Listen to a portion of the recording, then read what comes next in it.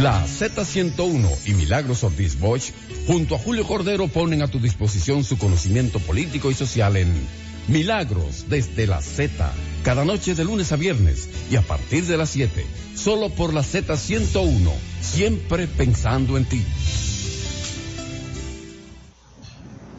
Muy buenas noches, amables oyentes, bienvenidos y bienvenidas al espacio Milagros desde la Z, agradeciéndoles como cada noche su sintonía, que nos acompañe a mí, Julio Cordero, y a doña Milagros Ortiz Bosch, que muy pronto se va a unir a este programa.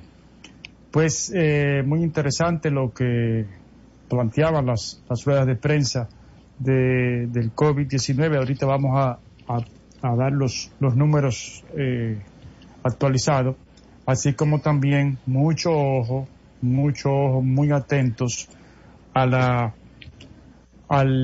tormenta tropical número 9 que nos está amenazando. Estamos esperando, está pautado para las 7 de la noche, son exactamente las 7 de la noche, pero todavía no está colgado en el portal de la Oficina Nacional de Meteorología el boletín de las 7. El que tenemos es el de las 4. Y el de las 4 advertía que dado que el potencial ciclón tropical número 9 se mueve muy rápido, a unos 37 kilómetros por hora, la Oficina Nacional de Meteorología ha decidido a partir de este momento emitir una alerta ante posibles condiciones de tormenta tropical desde Cabo Caucedo hasta Cabo Engaño y desde Cabo Engaño hasta la bahía de Manzanillo. Una alerta significa que en 48 horas o menos, al menos uno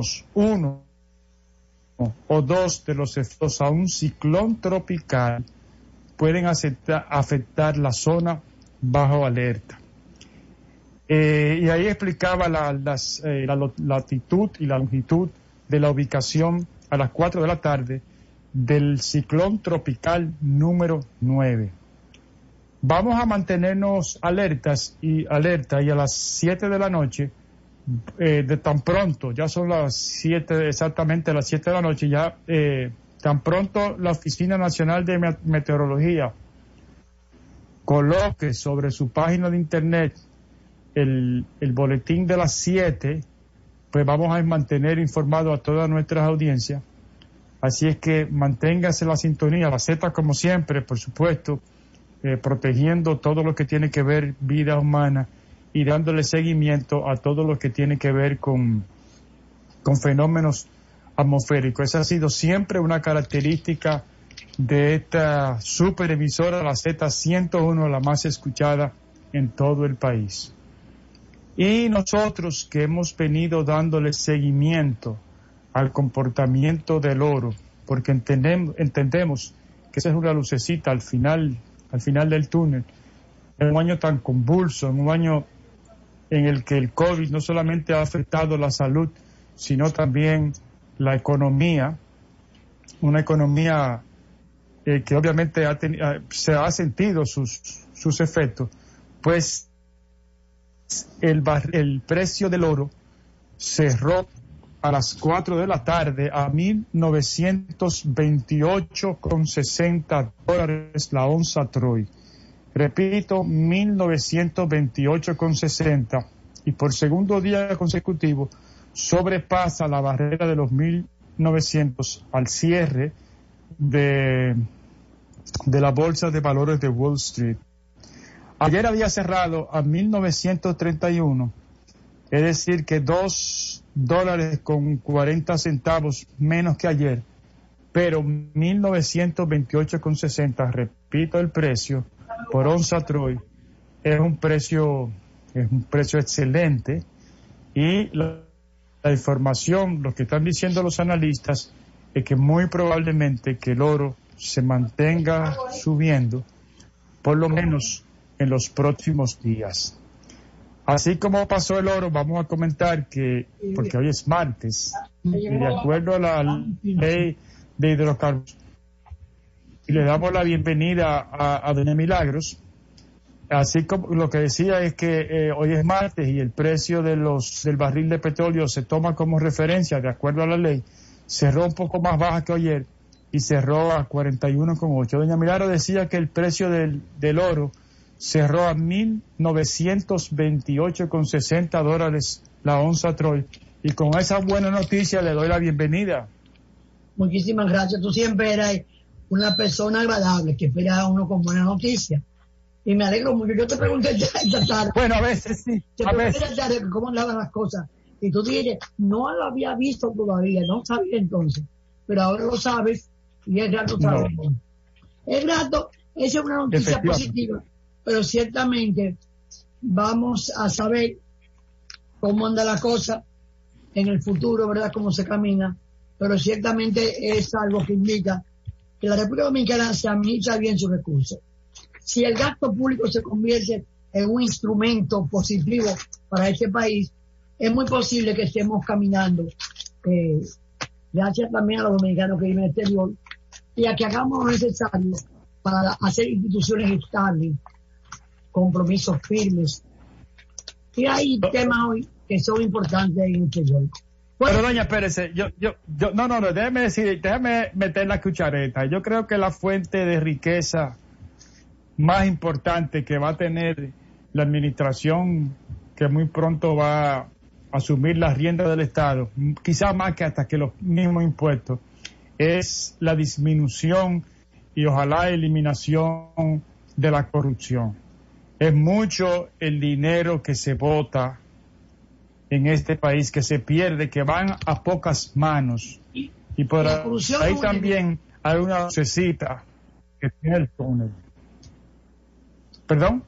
No solamente es la corrupción, también es el gasto público mal hecho, la ineficacia en la inversión pública, el desperdicio, las cosas que suceden que son increíbles y que suceden, ¿verdad? Para un país que no tiene tantos recursos. Por ejemplo, yo te quiero preguntar cosas grandes. Los contratos, las construcciones, ¿quién revisa la calidad del cemento o la cantidad de capas de asfalto que debe tener una carretera? ¿Quién averigua? Porque a mí yo quisiera que saber si tenemos una referencia de los costos o cada programa, o cada contrato que se hace va a depender de la negociación, que siempre es susceptible de errores y no de una visión más o menos estándar de lo que debe ser importante en un país para tenerlo como marco de referencia.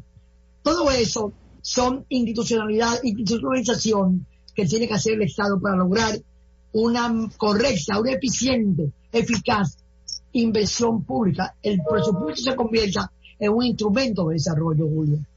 Sí. Dime. No, yo le habíamos comentado con nuestros oyentes que de repente, así, de la nada, sale un potencial ciclón tropical, que es como dice la Oficina Nacional de Meteorología, y entonces estábamos esperando el boletín de las 7 de la noche, porque el compañero del gobierno de la tarde tuvieron una entrevista con la gente de la Oficina Nacional de Meteorología.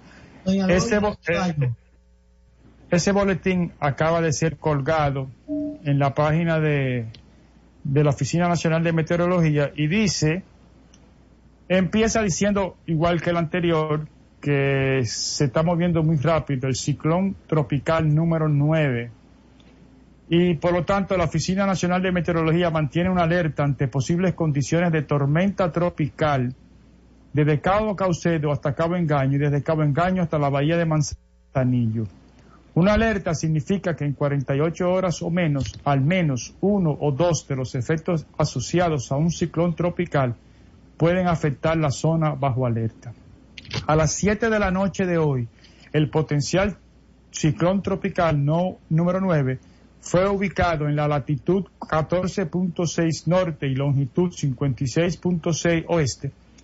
Esto es a unos 625 kilómetros al este-sureste de las islas de Sotavento y a unos 1.460 kilómetros al sureste de la isla Saona. se mueve hacia el oeste a unos 37 kilómetros por hora y ya tiene viento de 65 kilómetros por hora. Presión mínima central de 1007 milibares. Los vientos de tormenta tropical se extienden a unos 370 kilómetros, es decir, es grande, principalmente al noreste de su centro. Este radio de vientos podría variar de acuerdo a cómo evoluciona en las próximas 24 a 48 horas. Se recomienda a las zonas que se encuentren bajo alerta dar seguimiento a los boletines oficiales, y así empecé el programa solicitándole a nuestros oyentes que mantengan la sintonía con la Z101, porque esta emisora se ha caracterizado, gracias al esfuerzo de don Willy Rodríguez, por mantener informado a la ciudadanía cuando se trata de fenómenos naturales. De acuerdo al portal de la Oficina Nacional de Huracanes, del Centro de Huracanes de Miami, este fenómeno podría estar tocando no tierra, sino sus efectos se podrían empezar a sentir a partir del próximo jueves en las primeras horas de la tarde. Eso les quería comentar, doña Milagro. Voy a prender una luz aquí porque me vi muy oscura y tú estás totalmente radiante de luz ahí en ese espacio donde estás, y dije, déjame ver si por lo menos compito un poco con las luces. Mira, Julio, el periódico El Día, sí, trae hoy una declaración, hace un reportaje, una presencia de Antonio Almonte, alguna emisora local, ¿verdad? Y en esta cosa aparece algo que a ti te va a interesar, porque es un tema que tú has tocado mucho en estos días. A medida que sube el oro, sí, repite tú la solicitud. Dice don Antonio Almonte, entre los grandes desafíos del sector energético es lograr la transparencia y la institucionalidad, que la gente tenga acceso a todos los contratos. Entonces, ahí tienes tú una preocupación contestada. El título, el tema, es que el doctor Almonte, porque es doctor nuclear, habla de la importancia de la energía verde y agrega que hay que reformar la ley de energía renovable para adaptarla a los avances tecnológicos que está teniendo el mundo en relación con la energía renovable. ¿Qué ha pasado en el mundo? Hay que adaptarlo a esa nueva organización importante del Estado, y que él dice que estaremos apostando a la energía verde. ¿Qué significa eso? Eso significa apoyar mucho el clima del país, sacarlo mucho de la zona de vulnerables por el cambio climático y tratar de fortalecerlo, entonces, a través de la energía renovable, que no se usa mucho el carbón y se tiende a ir hacia el aire, al viento, a los desechos de vegetales, como es el trabajo que se saca, la energía que se extrae, como los mexicanos están trayendo del agave, que es una materia muy importante para México. Y estas son noticias importantes que estimó, dice que hay que instalar en cuanto al aumento de la demanda de energía. Dice que se repite invertir en nueva generación en el Cibao entre 30 a 400 nuevos megavatios en la zona. Donde tiene que ser una inversión del Estado, plantea, sino una inversión privada. El papel del Estado es garantizar la energía, regular la integración, importar quién es el dueño, sin importar quién es el dueño, sino hacer normas para hacer posible la inversión que nos ha del Estado y garantizar un precio adecuado al uso de esa energía. Esas son las cosas. Oye, déjeme comentarle un poco sobre esto que acaba de decir el ingeniero Antonio Almonte.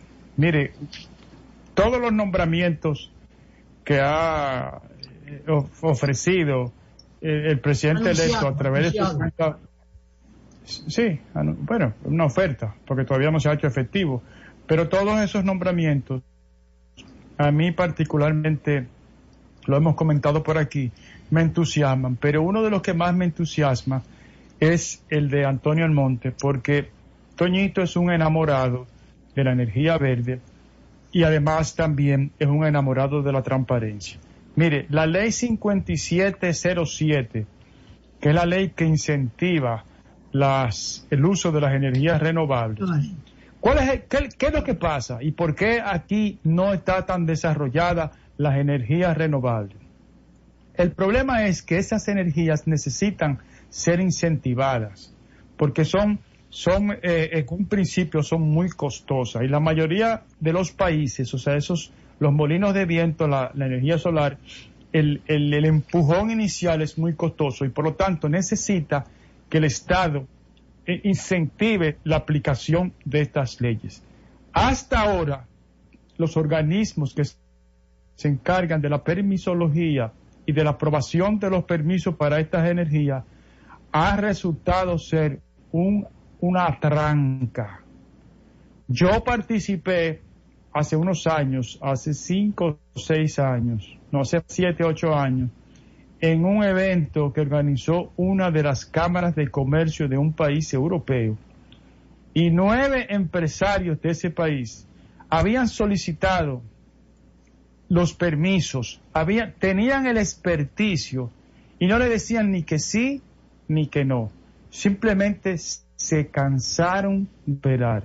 Entonces qué bueno que un hombre como Toñito Almonte, que vuelvo y repito, es un enamorado de estas energías, además es un hombre que tiene en su cabeza muy, muy clara que todo cambio, o sea, que usted no puede alejar de la parte financiera de cualquier cambio o de cualquier innovación en el sistema. Entonces eso él lo tiene muy claro y eso yo no tengo ninguna duda de que va a ser un excelente trabajo y de que de verdad muy pronto vamos a tener un empujón grande en el uso de la energía verde, como dice la información.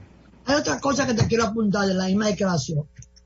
Dice el Almonte que el gobierno que asumirá del 16 de agosto mantiene la posición de preservar los activos de Punta Catalina. Ahora que eso depende de cómo la va a encontrar, del estado, de la información de cómo la va a encontrar. Pero eso es importante. Él dice que nosotros no llegamos al gobierno para liquidar a Punta Catalina, o sea, para no apropiarnos de Punta Catalina, sino que es una circunstancia que hay que estudiar, pero que seguimos con la idea de que tenemos que preservar esa propiedad, ese poder, ese bien del pueblo dominicano. Estas son las cosas más importantes que se resumen en esta del día. Dime.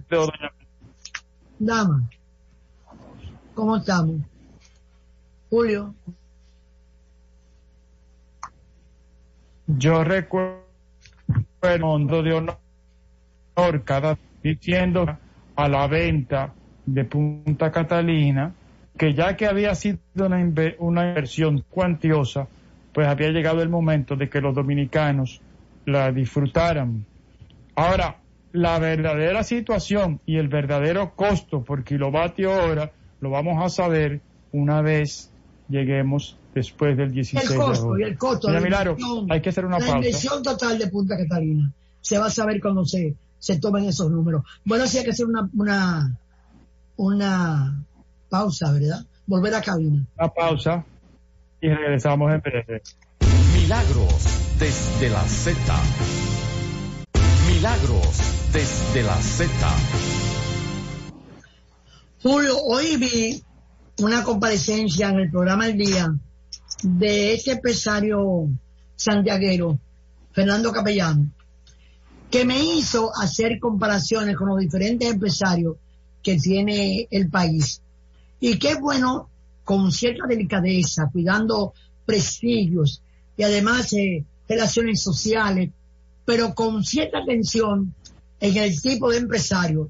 Yo quisiera referirme a lo que yo opino que con delicadeza hay que plantearlo hoy en día a nuestros oyentes. Miren, igual como hay diferentes tipos de seres humanos, igual que en las gobernaciones, en las diputaciones, en el comercio, Hay gente que lo hace correctamente y gente que hace una que otra maniobra para que le vaya bien o para evitar que le vaya mal. Es así que también en el mundo empresarial no todo el mundo es igual. Yo a veces me quejo de que cuando hablan de políticos hablan de que todos somos iguales. Felizmente ya comienza a distinguirse el político que le sirve a su país y el que no le sirve a su país. El que no hace beneficio de la cosa política, del beneficio político, y aquellos que le hacen de su vida política una manera de hacer beneficios personales. Bueno, pues sé que también son los empresarios dominicanos.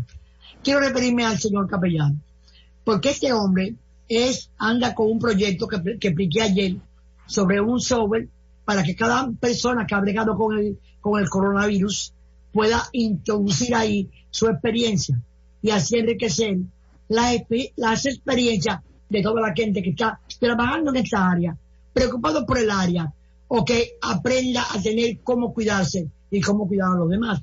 Y cómo médicos han tenido experiencias fabulosas y otros pueden aprender de esas experiencias.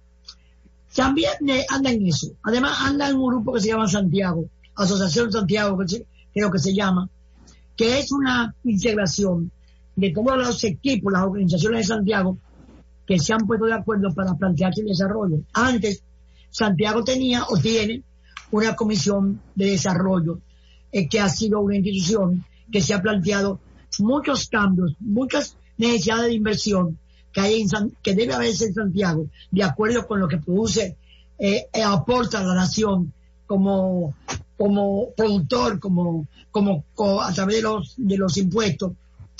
Y hay en esa función ha tenido el señor Caprián mucha participación. Hay también un desarrollo importante de una entidad que se llama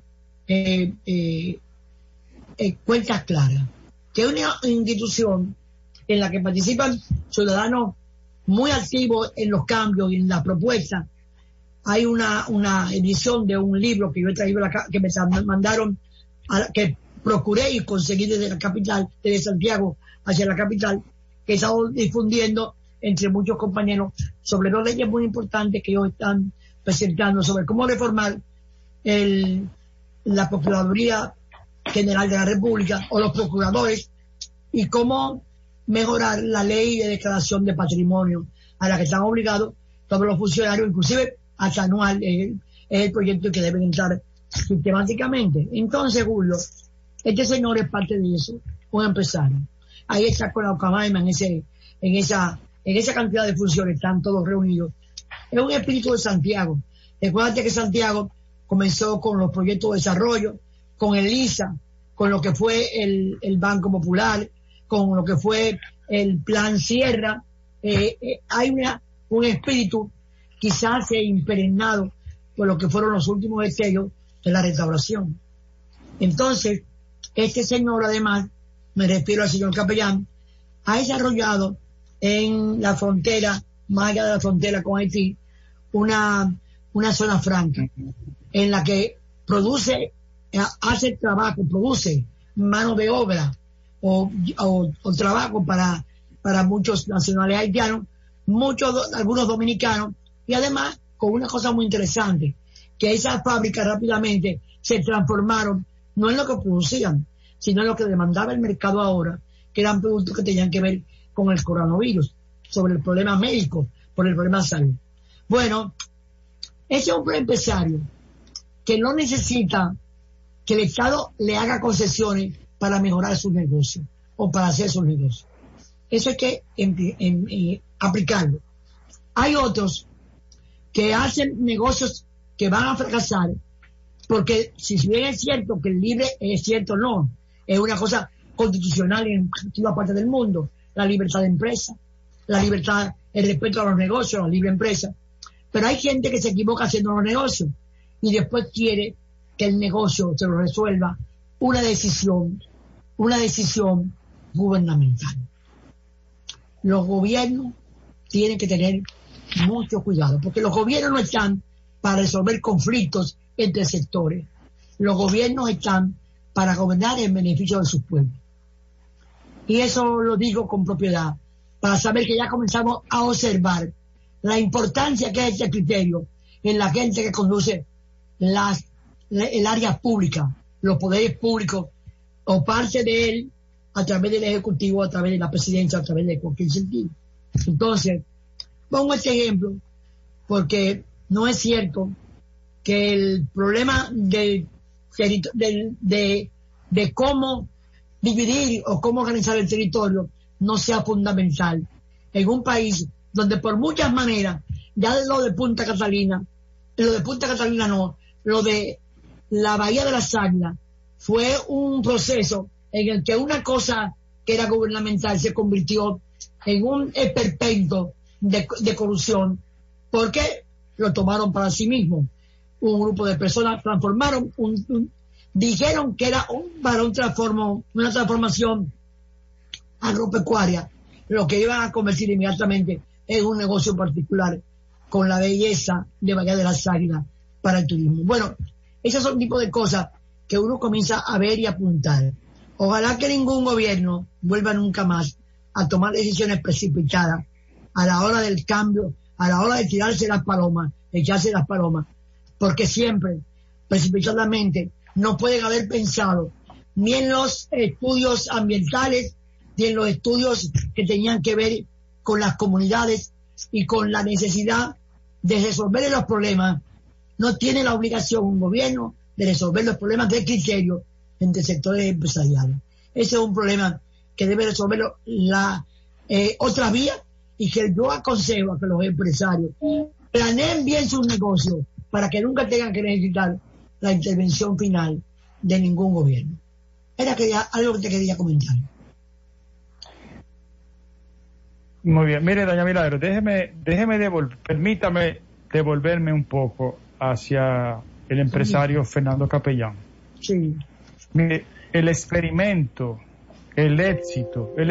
exitoso, es lo más correcto, de esa zona franca en las fronterizas, donde trabaja mano de obra haitiana en territorio haitiano y mano de obra dominicana, es un experimento exitoso que tiene que ser replicado, y que inclusive en el programa de gobierno del nuevo gobierno, del gobierno de Luis Abinader, está contemplado que el gobierno nuevo va a incentivar este tipo de empresas como una manera de contribuir a que esa oleada de haitianos ilegales que con frecuencia llegan y a veces se establecen en el país, empiece es una manera de combatir eso, siendo productivo para ambas naciones.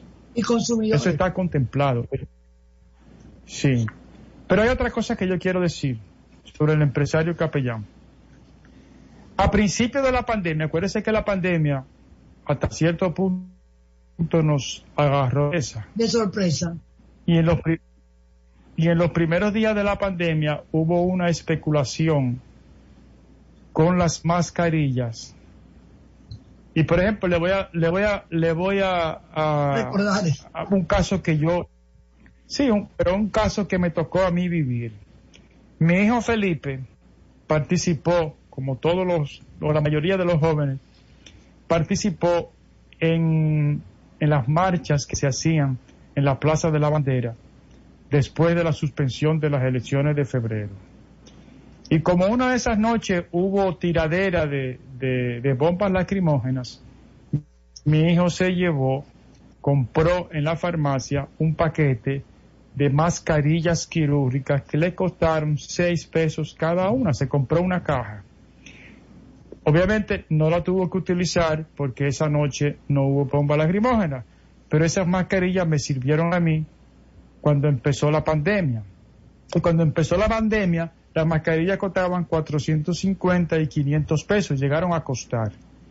Y vino el empresario Fernando Capellán y rápidamente instaló en esa zona fronteriza con Haití, entre Haití y la República Dominicana, una fábrica de mascarillas. Yo no sé, porque no tengo el dato, cuántas mascarillas hicieron, Pero eso contribuyó, primero, a acabar con la especulación, a bajarle el precio. Que tú compraste para exactamente, nosotros. Por eso dije, con conocimiento de causa, en el caso de mi hijo y en el caso de el grupo M, esa acción de fabricar, yo no sé cuántas, pero me imagino que fue creo que fue por encima del 1.000.000 de mascarillas, contribuyó rápidamente a acabar con la especulación y a, digamos, democratizar, porque era una élite la que tenía mascarillas de las buenas, y estas eran mascarillas buenas. Yo no sé qué ha pasado ahora con irreusables, si se puede un paquete grande sí. a la fábrica M. Sí, se podían lavar creo que hasta 50 veces y tenían 3 tipos de tela. Entonces es un empresario que está activo, ¿no? Que no a la hora de invertir, y que de verdad, doña Milagro, resolvió un problema. Yo no conozco al empresario Fernando Capri, yo conozco a sus hermanas socialmente, nunca he hecho negocio, no tengo por qué. Personalmente, lo importante es poder ver su conducta y compararla frente a los empresarios que bajo presiones, bajo nombre, bajo historia familiar, hacen operaciones para crear problemas a los demás, a las comunidades, pero en su propio beneficio. No, pero cuando dije que no lo conocía, lo que quiero hacer énfasis es que no tengo ningún tipo de relación comercial, ni con el grupo M, ni con las empresas. No, con nadie, no. Tiene razón. Exacto, eso era lo que yo quería resaltar, doña Milagro. No llegó otra. Efectivamente, son prácticas positivas. Sí, llegó el momento de hacer la pausa. Así que, Félix, nos vamos a la pausa. Gracias. Milagros desde la Z. Milagros desde la Z. Bueno, ya estamos de regreso. Doña Milagros, dice la Organización Mundial de la Salud que en este momento la República Dominicana tiene 64.690 infectados, 32.014 ya recuperados y 1.101 muertes. 1.101. También dice la Organización Mundial de la Salud que en el mundo hay 16.819.571, 660.711 muertes y 10.164.671 que ya están recuperados. La situación de las camas disponibles en el país se está volviendo dramática. Hablé con una laboratorista que no voy a decir el nombre porque no le pedí autorización para mencionarla, pero me dijo que es realmente dramático y me pidió por favor que me cuidara, cosa que estoy haciendo al pie de la letra, y esta es una de las razones. ¿Está poniendo la mascarilla? Aparte del toque que está poniendo la mascarilla. Sí, por la que nosotros estamos haciendo, porque a pesar de que sí me la estoy poniendo, doña Milagro, me estoy cuidando. Sí. Y invitamos a todos a que, pero yo decía que una de las razones por las que estamos haciendo el programa por vía de Zoom, porque de acuerdo al decreto, nosotros como comentaristas y de un medio de comunicación podemos y hacerlo presencial, pero no es lo justo, no es lo correcto, y tanto usted como yo nos hemos cuidado bastante. Y bueno, esperamos que esto pase algún día y que de verdad volvamos a la normalidad, que va a ser difícil volver, por ejemplo, a hacer exactamente como antes, pero yo no sé usted, pero a mí me hace una falta ir a un cine. Bueno, en fin. Bueno. Mire, díganos. Sí. No, que aquí hay una declaración. A una declaración del PLD en que dice que el PRM busca despojarle de 2 diputaciones, y hay dirigentes PRDistas PLDistas que inclusive están haciendo el mismo procedimiento. La ley establece circunstancias en lo que se puede pedir revisión de votos. No es necesario, no es presión, aquí no hay quien presione, aquí simplemente ahí estamos dispuestos a que se cuenten los votos y se hagan las cosas de manera transparente. Entonces, hay 2 diputados que salieron electos en nuestra boleta que están pidiendo reconteo de los votos. Eso es una cosa legítima. Está establecido en qué parámetros se puede pedir esa revisión. Están ejecutando lo que dice la ley. Pero lo que no dice es que hay otros diputados de ellos, diputados del PLD, que están haciendo lo mismo. Y entonces, ahí están también ejerciendo su derecho a pedir el reconteo. No es una imposición. Ellos no se han dado cuenta que cambió el estilo de gobernar y que están siendo modificados están saliendo del poder, porque nosotros estamos llegando porque no estamos repitiendo las cosas que ellos hacían. Igual que nos pide el temito que montar, que es bueno que cite Julio, que es un hombre que conoce mucho los organismos internacionales, que está muy enterado de lo que son las estrategias nacionales, de lo que son las nuevas políticas que va trazando el mundo en relación con la gobernanza. Y es conocido por muchas personalidades de esa área. Sin embargo, yo creo que él está pidiéndole al al PRM, algo que el PRM siempre ha hecho, el respeto a la Constitución. Nosotros no tuvimos que ver con lo que fue aquella monstruosidad. ¿Te recuerdas aquella monstruosidad en la violación de la Constitución con los préstamos en que cayeron el doctor Fernández y el senador de San Juan de la Maguana? Nosotros no teníamos que ver con eso.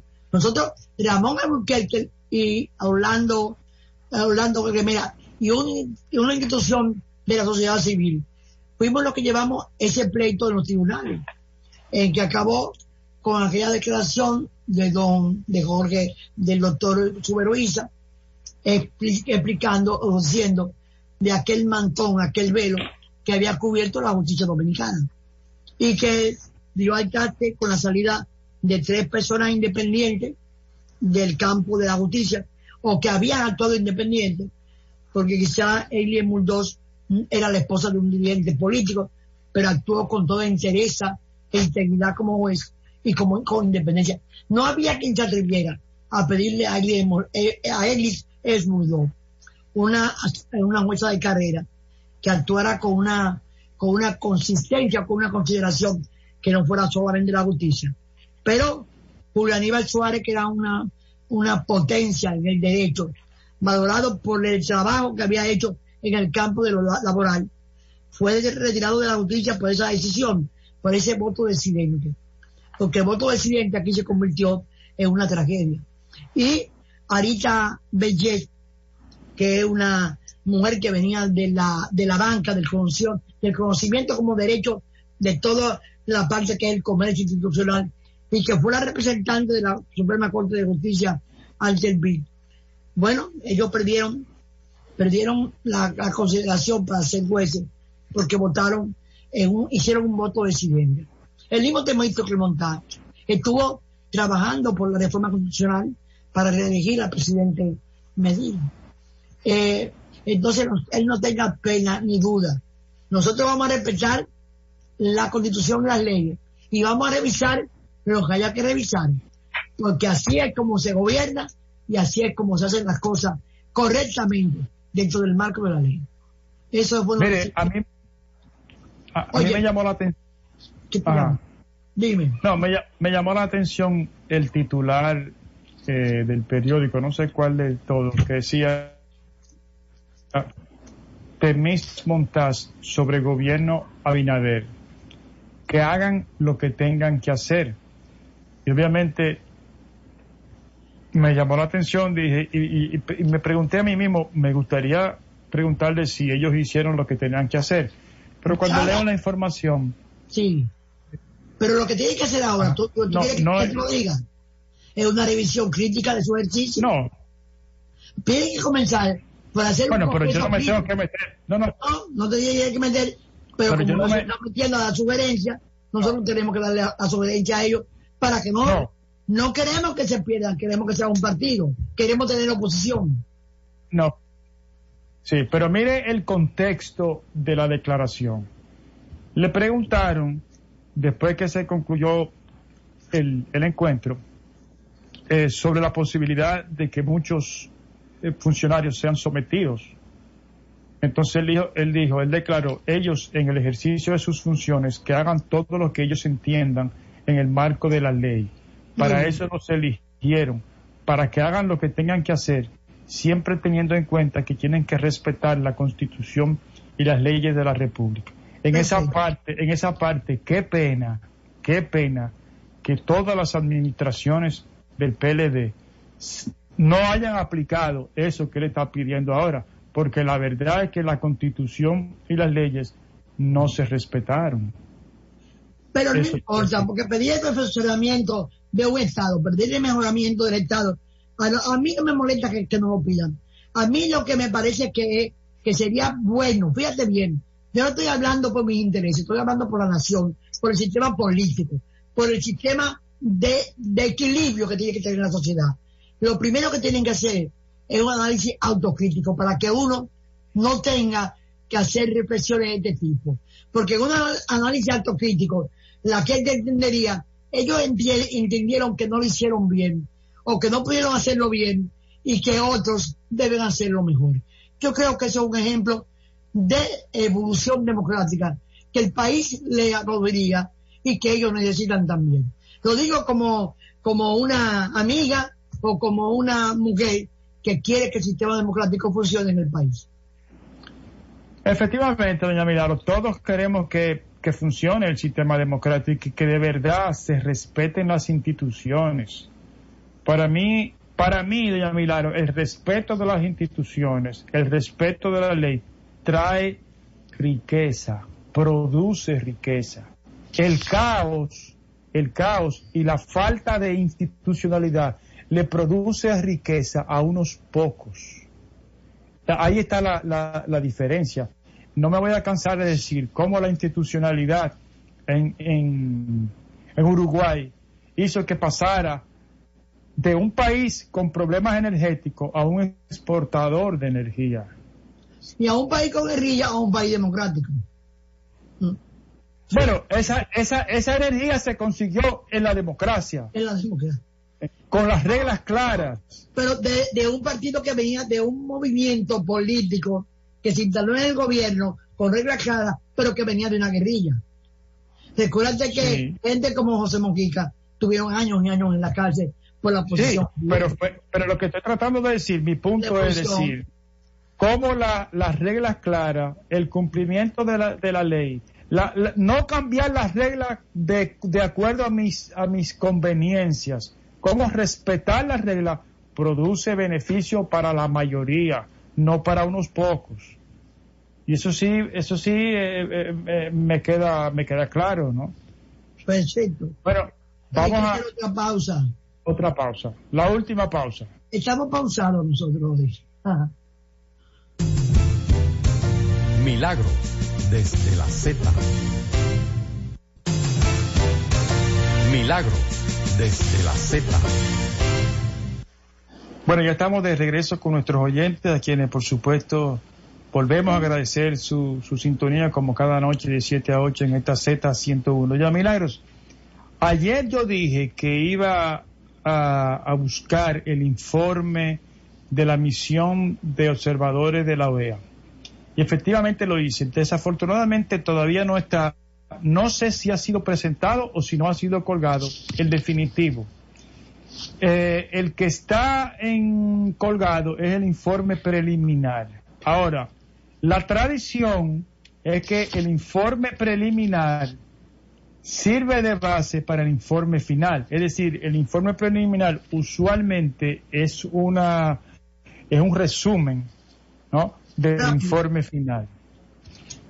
Quizá no tan rápido, pero quizá con menos detalle. Entonces, hay muchas cosas interesantes. Por ejemplo, y además que se repiten, Cada 4 años el informe de la misión de observadores de la OEA dice lo mismo. O sea, que hay aspectos de los que no progresamos.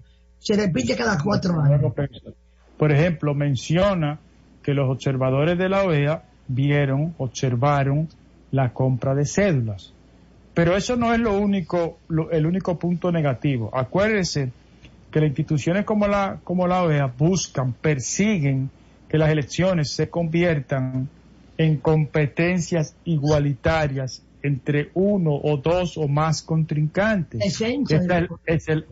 Exactamente, esa es la esencia. Entonces, empieza la OEA diciendo en los primeros párrafos que la misión de observadores de la OEA recibió reclamos de parte de distintos actores políticos sobre una aplicación desigual del toque de queda.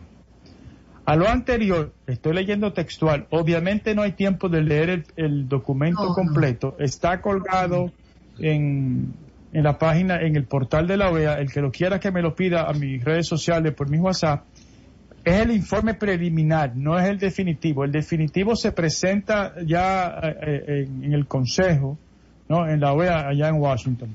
Entonces, a esto, a las protestas por lo desigual del toque de queda, se sumó la protesta generalizada por parte de la oposición en torno a las asistencias sociales distribuidas por el gobierno en el marco de la pandemia, que en opinión de muchos actores políticos y sociales fueron instrumentalizadas con fines electorales al ser promocionadas por el binomio oficialista. La misión observó múltiples ejemplos de propaganda y comunicación política alusiva a los programas sociales de emergencia por parte de la campaña del partido de gobierno. Reconoce la OEA reconoce, por tanto, que las autoridades atiendan las necesidades de la población y sea sensible ante la consecuencia de esta tremenda pandemia, pero advierte que la institucionalidad, oiga esto que es importante, la institucionalidad democrática demanda una rigurosa separación entre el Estado y las organizaciones políticas. Estoy leyendo, abro comillas, de forma que la ciudadanía... Vuélvemelo a leer, que no lo oí. ¿No? Ok. Abro comillas, como decía el doctor Peña Gómez. No obstante, advierte que la institucionalidad democrática demanda una rigurosa separación entre el Estado y las organizaciones políticas, de forma que la ciudadanía pueda tener certeza de que su acceso a servicios públicos y a una red de bienestar no estará condicionado a lealtades partidarias. Y eso es otra de las propuestas de campaña que hizo el presidente electo Luis Abinader. Entonces, alaba mucho. Mire, critica también lo siguiente. La misión pudo comprobar algo que lo comentamos mucho en este programa, el activismo político de funcionarios públicos, desde la figura presidencial hasta los cargos de rango municipal. Normas varias de la legislación dominicana prohíben el activismo de funcionarios públicos, salvo exhaustivas excepciones. Y aquí alaba al presidente de la Junta Central Electoral, que le pidió prudencia al presidente de la República en torno al tema. También, bueno, hay un montón de cosas. Hay un halago que le hacen a las autoridades de la Junta Central Electoral, que se atrevieron a realizar unas elecciones que fueron exitosas. La pandemia. Exactamente, en medio de la pandemia, pero dice que los departamentos tecnológicos de la Junta Central Electoral tienen que ser actualizados y mejorados. Pero fíjese, los observadores de la OEA constataron le quiero leer porque se lo comenté ahorita. Constataron compra de votos en las inmediaciones de los recintos electorales. La misión... Compra de votos, dice. De votos. Compra de votos. Sí. Bueno, no dice cómo. Quizá en el informe preliminar explique que usted compra votos a través de comprar la cédula. Sí, debe ser. La misión reitera de manera enfática que esta ha sido una práctica constante en los procesos electorales dominicanos, que no ha sido suficientemente combatida. La compra de votos y cédulas no solo constituye un delito electoral bajo la legislación dominicana, sino que socava las bases de la democracia. Eso es verdad. Constantemente, cada 4 años, la Junta Central Electoral dice: vimos gente comprando cédula, vimos gente comprando votos, y no hemos sido capaces de combatir real y efectivamente. Mire, yo lo vi y lo grabé al candidato a senador por el partido oficialista, por la provincia de Samaná, cómo hizo un tapón enorme. No estaba comprando votos, no estaba comprando cédula, estaba repartiendo dinero al mejor estilo de Trujillo, repartiendo dinero. Quizá por eso perdió, porque fue delante de todo, hizo un tapón. No, pero Julio, ¿sabes por qué se pierde? Porque al repartir dinero no se tiene suficiente dinero para repartirle a toda la gente de la población, de los ciudadanos de Samaná. Entonces, eso además crea ya una molestia, porque el país venía expresando en las encuestas y por lo que decía día por día, que estaba rechazando ese tipo de política. Por eso es que yo le agradezco mucho a Daniel Sobato que dijera que fue una elección ética. Él dice eso mismo, que tuvieron el coraje de hacerlo en la pandemia y que veníamos del fracaso de febrero. Fíjate bien, porque la Junta tiene que ser mejorada, pero mejoró. Pero fue el voto mano a mano, por lo que tecnológicamente tiene que seguirse desarrollando. Pero Julio, fue un voto ético y el candidato senador de cualquier lugar que hiciera eso estaba en contra de la aspiración de la ciudadanía. Y una cosa que es una trampa terrible para el populismo o el clientelismo, sobre todo el clientelismo, es que no da para todo.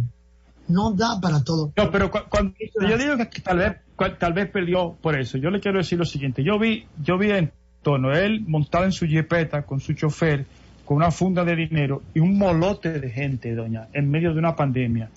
Yo no estoy seguro si esos que le cogieron el dinero no tienen pandemia ahora, con golpe y trompada. No, eso no lo sé.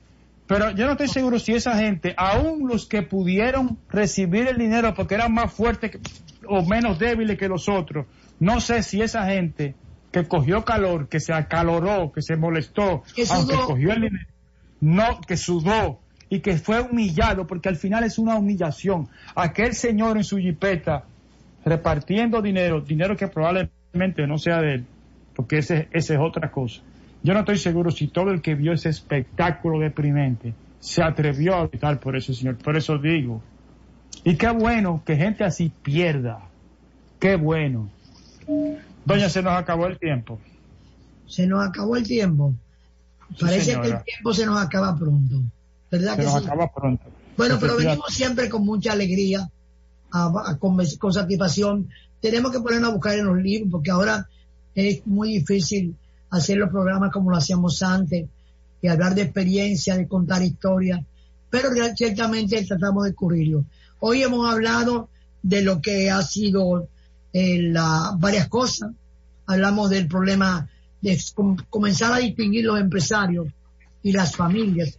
Hablamos también de lo que ha sido el informe de la OEA. Hablamos de la oferta, lo que tiene entre manos el sector energético y de minería a través de Antonio Almonte. nos referimos a la declaración de los PLDistas y también a la acusación de presiones por ejecutar la ley. Fíjate bien que hay que pedir que ejecutemos la ley y la Constitución, pero si uno la ejecuta es un abuso. Si la ejerce es un abuso. Esas son las contradicciones de la vida. Y fue muy grato encontrarme contigo.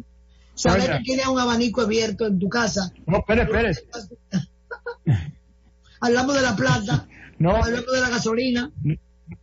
No, espere. Hablamos una cosa muy importante y vuelvo a terminar mis palabras como las empecé. Manténganse la sintonía con la Z101 porque hay un fenómeno atmosférico que nos está amenazando. Bueno, así que nada.